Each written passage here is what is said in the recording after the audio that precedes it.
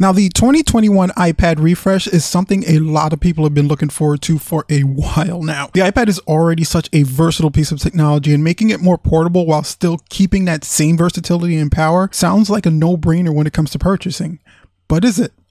Let's take a look. So one of the first questions to answer is, how different is this new iPad mini from the old iPad mini? First, we'll have to start with the design that's changed a lot to put this new iPad more in line with the current iPads that are on the market. You're dealing with smaller bezels, even though you do still have access to Touch ID via the power button on the top of the iPad itself. You're still working with an overall larger display real estate. This one has an 8.3-inch screen versus a 7.9-inch display on the older iPad models. And because of how this thing was actually manufactured, they were able to fit a bigger screen in a smaller package. Because as it turns out, this overall form factor of this new iPad mini is actually smaller than the one that came out in the 2018 iPad mini. And you also have a brand new A15 Bionic processor, which replaces the A12 Bionic processor, again, that came out in 2018. And this one has the 5 GPU cores, which is theoretically 40% faster CPU gains and 80% faster GPU gains, with an upgraded USB Type-C and Wi-Fi 6 capabilities and 5G connection for the cellular versions.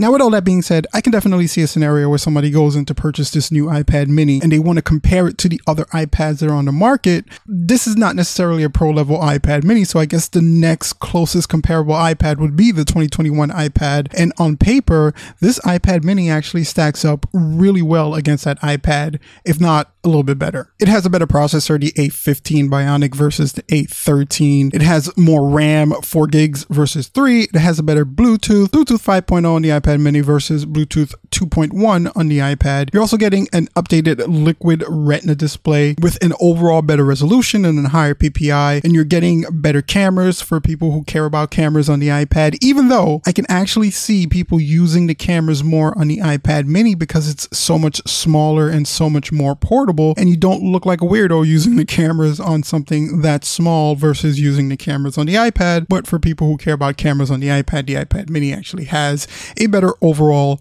camera system. Now, the cynic in me has always found that one of the best ways to really compare or look at something is to see what's missing from the equation. And there are some things missing from the iPad mini that iPad and iPhone users and Apple users in general have come to expect from their Apple products.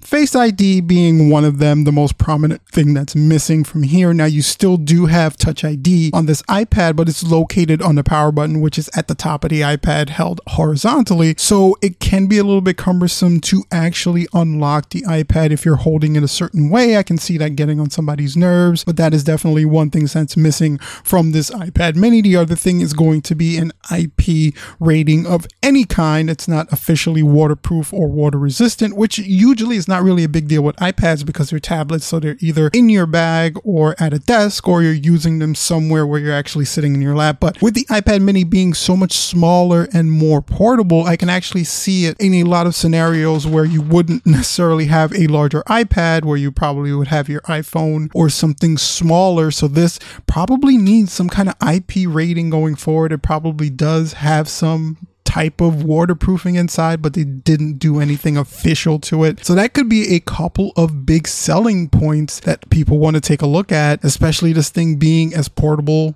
and portability being one of the biggest selling points to this thing. So in general, who is the iPad mini made for? Who should go out and buy this thing? And I think the answer to this one is pretty clear. You know, if you want or need an iPad mini, this is really for that person that doesn't mind the smaller screen, but still wants the iPad experience, the portability of it, the functions of it, the ability to access and multitask on a smaller display that's slightly bigger than your iPhone, but not as big as a regular iPad. This is who that device is made for. It's a perfect e-reader, I think, but it's not really made for that person that is doing a ton of work on their iPad, or someone who's looking to replace a laptop with an iPad. I just don't think this iPad mini is really geared up for that specific user. But for the person who's going to be maybe a casual user that just needs, again, a tablet that's going to fit in between their phone, but nothing as big as an iPad that's out there right now. They want still that more portability, even though the iPads are portable to begin with, but they want a little bit more portability than they get with the bigger iPads, but still having the same kind of ecosystem as their iPhone with a little bit bigger real estate. This iPad mini is definitely for that person. So recommendation time, is this a device I would recommend? That actually gets a little bit tricky because there are so many more other options available out there in this iPad realm itself that it's sometimes hard to actually recommend the iPad mini. Now, if you're definitely looking for more portability, more flexibility, and still gaining that iPad experience, then definitely go with the iPad mini. Again, I know the people who know they want the iPad mini already know they want the iPad mini, but if you're on the fence, I would definitely recommend you taking a look at some of the larger iPads or some of the other iPads that are available that offer you just a bit more. Even though the real estate is a bit larger, these things are not cumbersome to carry around. The portability is still there usually, even though it's a little bit larger. And if you go back a couple of generations, you can get some really great technology for a really great price. The overall package of the iPad mini, no doubt, is definitely a great stopgap for people looking for that in-between device between your iPhone and an iPad. But if you're somebody looking for more, if you look a little bit harder, you can probably find something a little bit better. Remember, the tech device that is best for you is the one that's going to suit all your needs. Guys, thank you so much for checking out the video. And as always, make sure to stay safe.